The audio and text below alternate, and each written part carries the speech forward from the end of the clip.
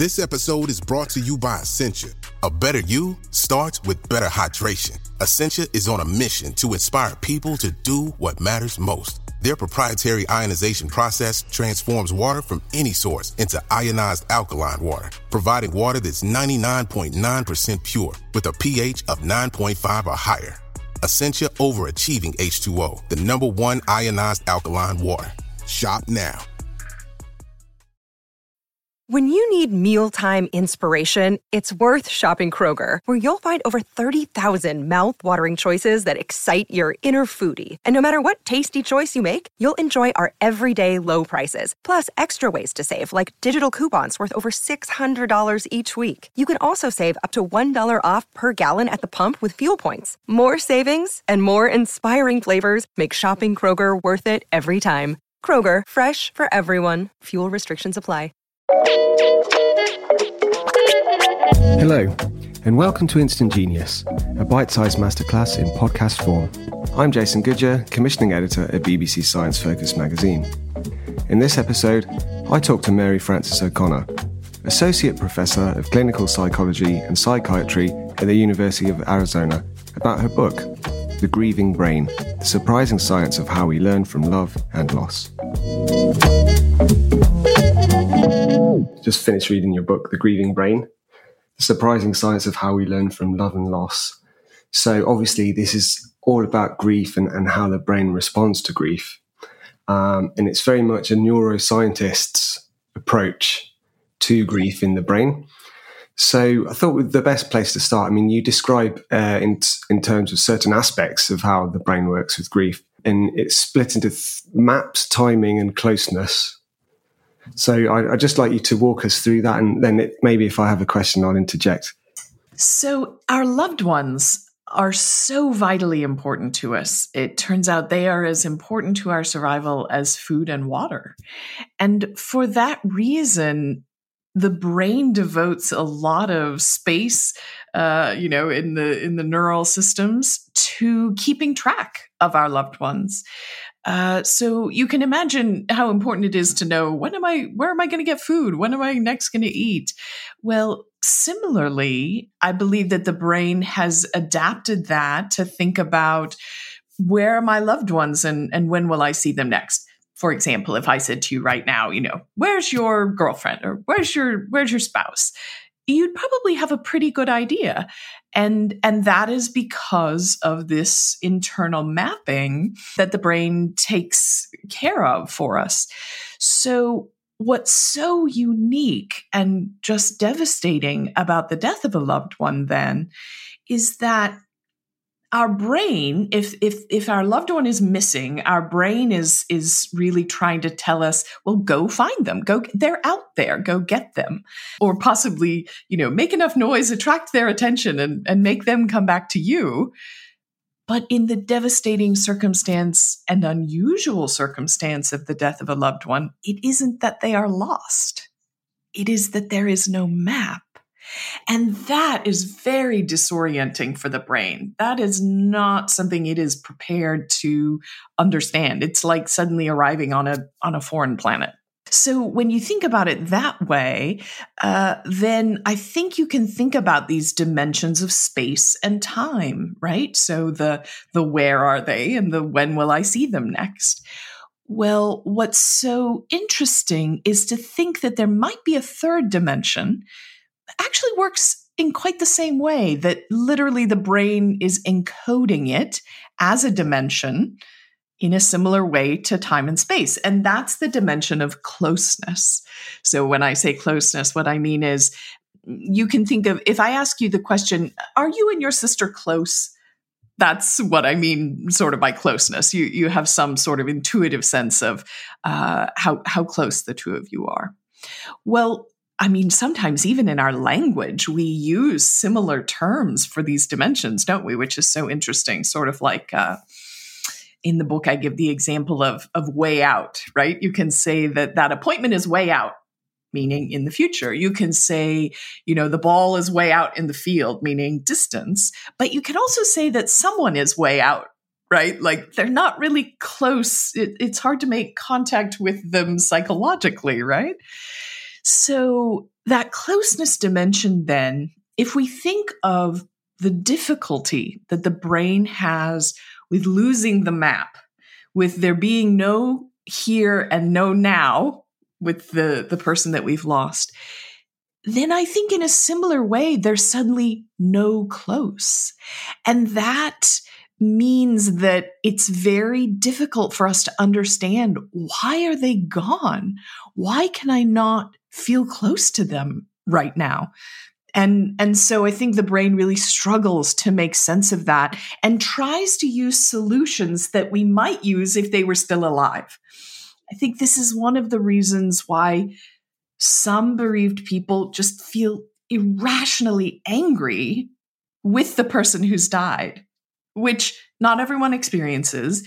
But I have really noted over time, as I've interviewed bereaved people, they will say, I know this doesn't make any sense, but I feel so angry with them for leaving me.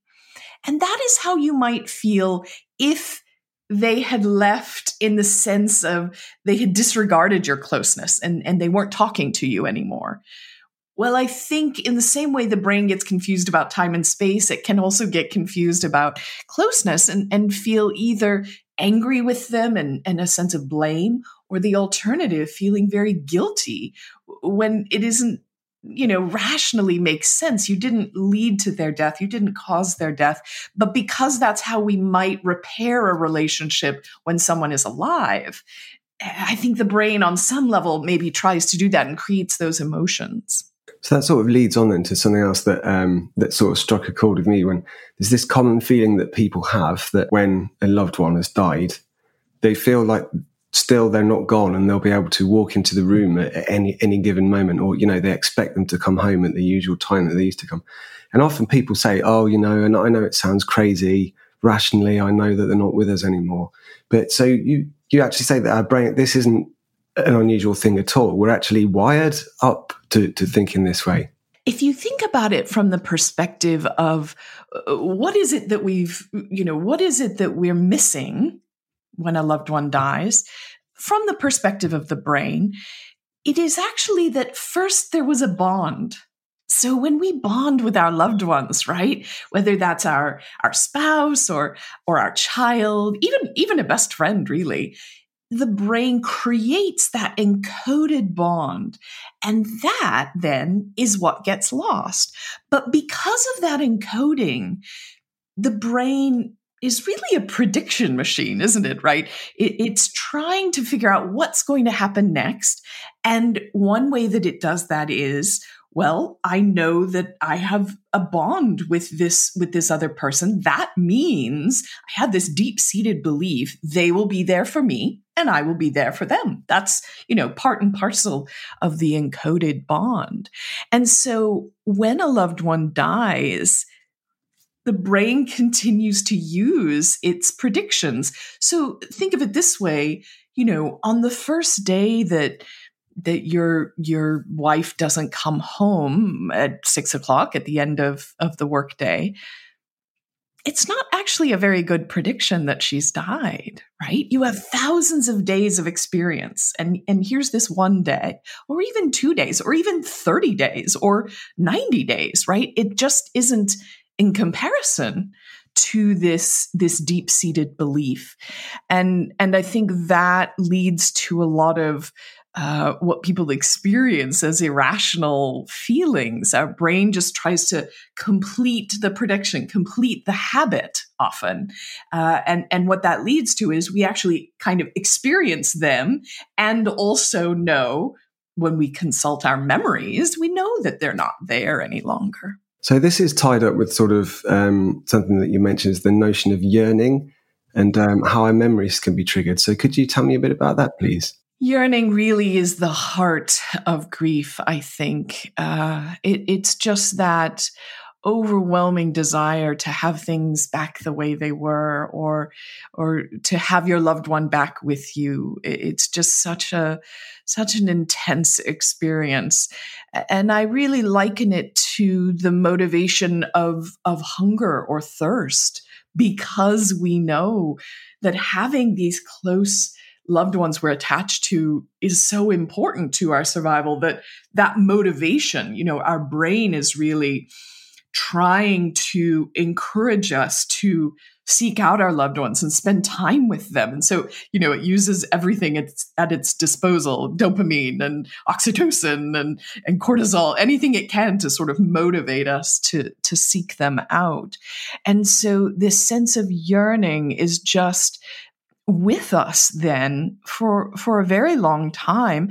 And in moments is with us sort of forever, because just because time passes doesn't mean that this person isn't important to us still, and that we aren't still aware that there's a loss or an absence. And I liked something that I read I think most people find it quite cute, which is pair bonding in animals. And so we can say this, and, we experience it instinctually, but you mentioned there some of the different hormones that are involved in this. But it's something that we can physically study, isn't it? It is. Fascinating idea. So these little pair bonded rodents that we get in North America and Canada, they mate for life. And so they, once they have mated, it means they always prefer to be in the presence of their partner, and they raise their pups together and so forth. And what I think is so interesting is the idea that we can actually see in their little tiny brains before that, first time that they mate, and after the first time that they mate, when then forever their behavior is changed. The proteins in their brain are actually folded differently in this area called the nucleus accumbens. The proteins around their genes, the epigenetics, are actually folded differently. And it means that the number of receptors for oxytocin in this part of the brain are increased.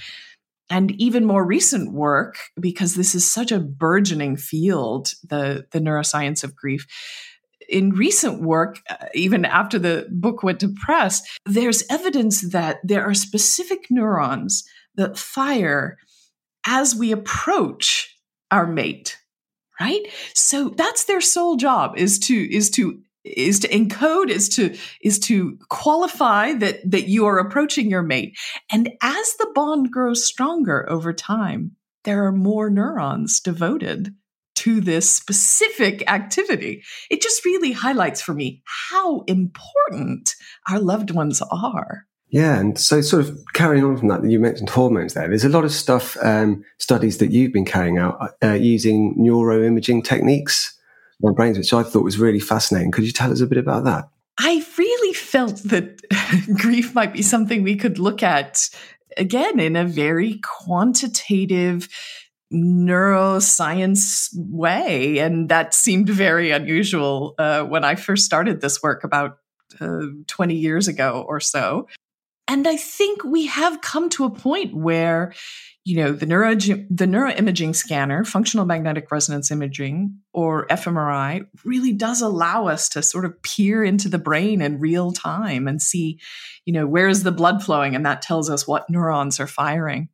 So in trying to figure out how can we create a moment of grief for people who are in this sort of hospital setting, in this very sterile environment, we actually asked them to bring photographs of the person who had died, as you might if you're telling anyone about a loved one that's passed away. And so we were able to scan these photographs and take words that they had used as they were describing their loss and show them on goggles in the scanner, so that the person is actually experiencing that wave of grief that is caused when we think of our loved ones, when we're bereaved, and especially in the first few years of being bereaved. And so by doing this, we can see what particular brain regions are activated, in contrast to the person looking at a photograph of a stranger, say, for example. So it's still a person. It's a good contrast because the brain is using similar regions that you would use for looking or for perceiving a human being, right? But what's unique is this grief over this relationship. And so what we find is partly that there are many, many parts of the brain that are involved. Grief is very complex. And some of those are areas like the dorsal anterior cingulate that really seems related to pain or the salience maybe of pain. So emotional pain in this case, although also the salience of physical pain. And interesting, given I was just talking about the nucleus accumbens, a very surprising finding that came out of a 2008 study of mine was that when we looked at people who had the most yearning, right? So who were reporting to us that week to week, their intense yearning, that level of yearning was correlated with the amount of activation in the nucleus accumbens. And for readers who are, or listeners who aren't as familiar, the nucleus accumbens is part of what we call the reward network in the brain. But not to confuse people, not rewarding in the sense of, oh, this feels good, because that's not something we expect as a person is looking at their loved one. But in that motivation way, I was talking about yearning. So this idea of, yes, I want to be with that person. Yes, I want to seek them out. So reward in the more psychological sense of trying to increase the behavior, So people who were having more yearning for their loved one when presented with an image showed more activity in this very specific region. Compared to those who perhaps had adjusted more to knowing that they would not be able to predict that this loved one would be seen again on this earthly plane. I think this was in a separate experiment, but there was when you were showing the photographs, there was a heightened association with the parts of the brain that involved in facial recognition. When you I thought that was really interesting. Isn't that fascinating? So it turns out facial recognition is a very specific and very important thing for human beings to do. And it's kind of a very, it's like a mini function, right? It's sort of able to be parceled out. And so we know looking at faces uses this fusiform gyrus area. We know that partly because sometimes people have damage to this area of their brain and they lose the ability to distinguish between faces, for example. So as people are looking at the photo of their loved one, in contrast to looking at the photo of a stranger, where of course they're still looking at a face, but there's more activation in this facial recognition area when you're looking at a loved one. I think, again, sort of pointing out how important it is that we really cue in, oh no, this is my one and only, right? I need to very carefully identify this is the one, not those other people, out in the world that are not so important to me. And I think that's why probably we see more activation in this region. So they're sort of more universal things, but of course not everybody responds or copes with grief in the same way. So there are several sort of distinct, different types of response, aren't there?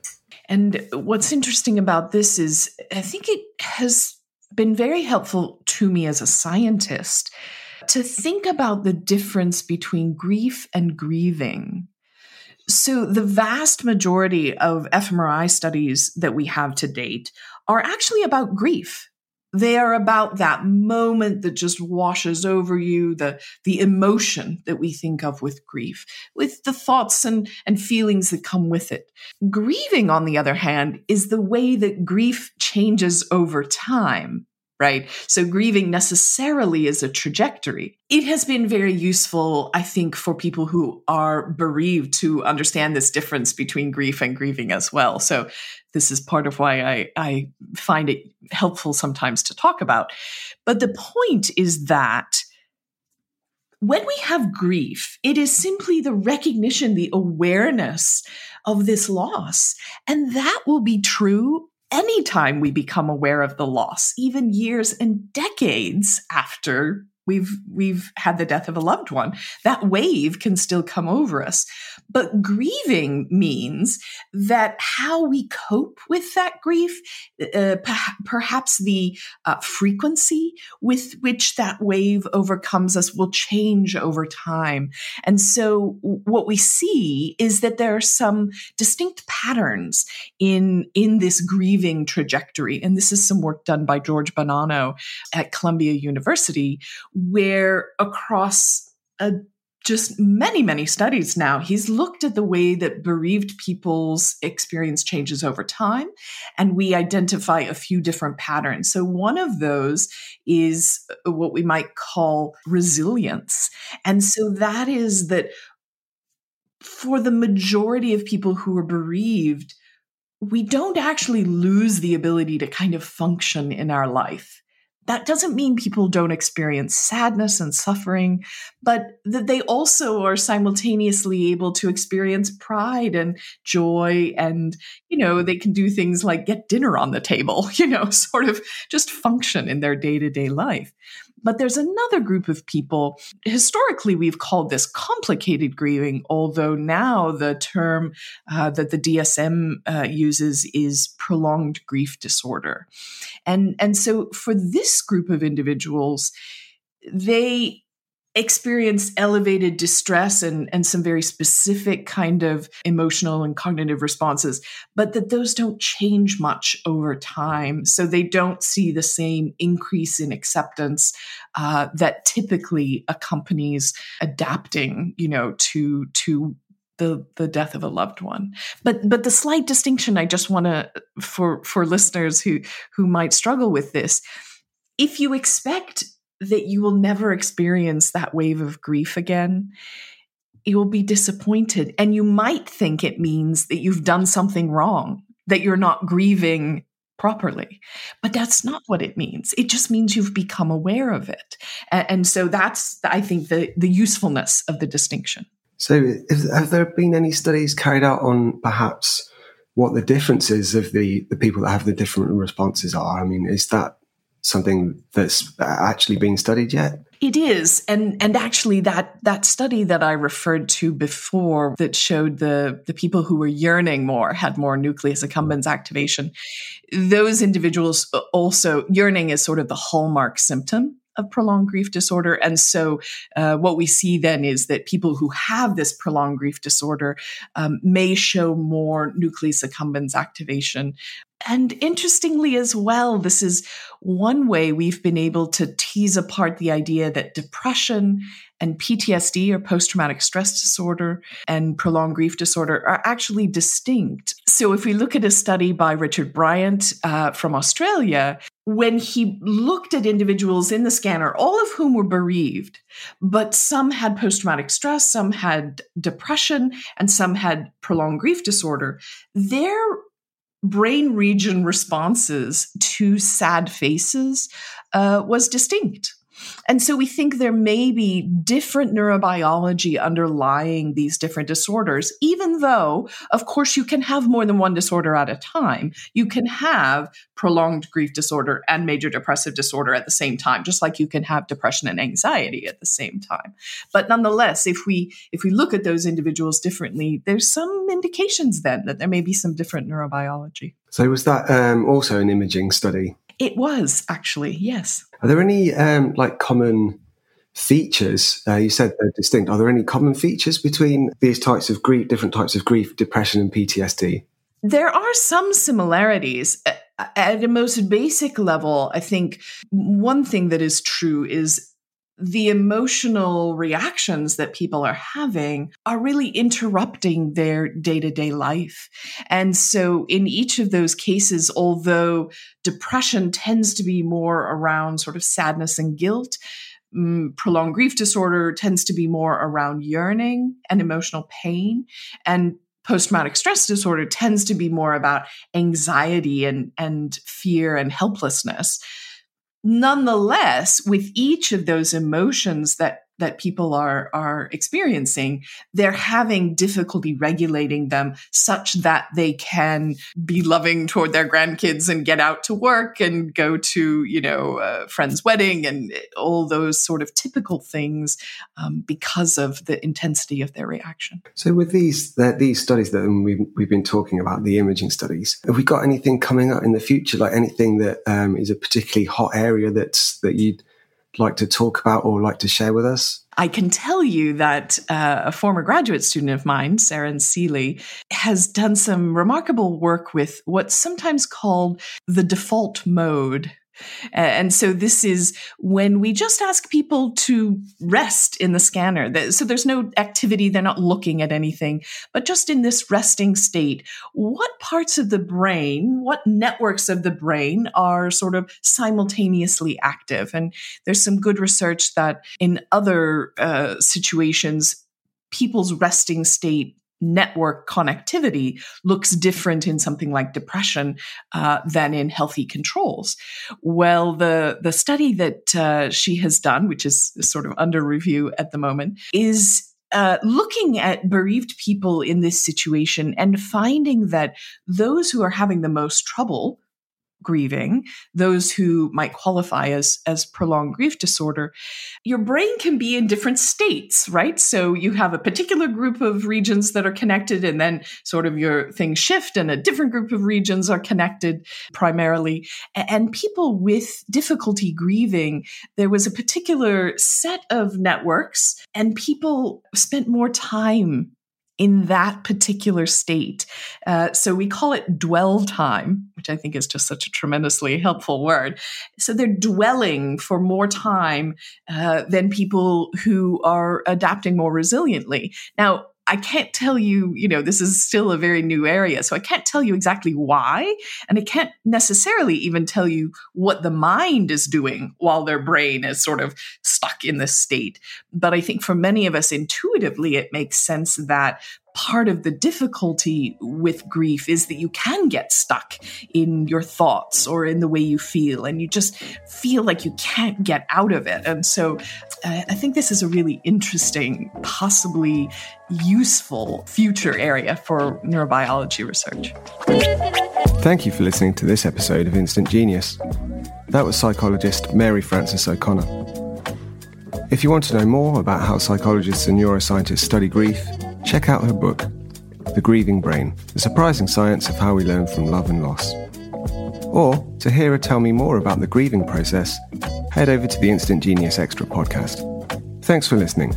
The Instant Genius podcast is brought to you by the team behind BBC Science Focus magazine.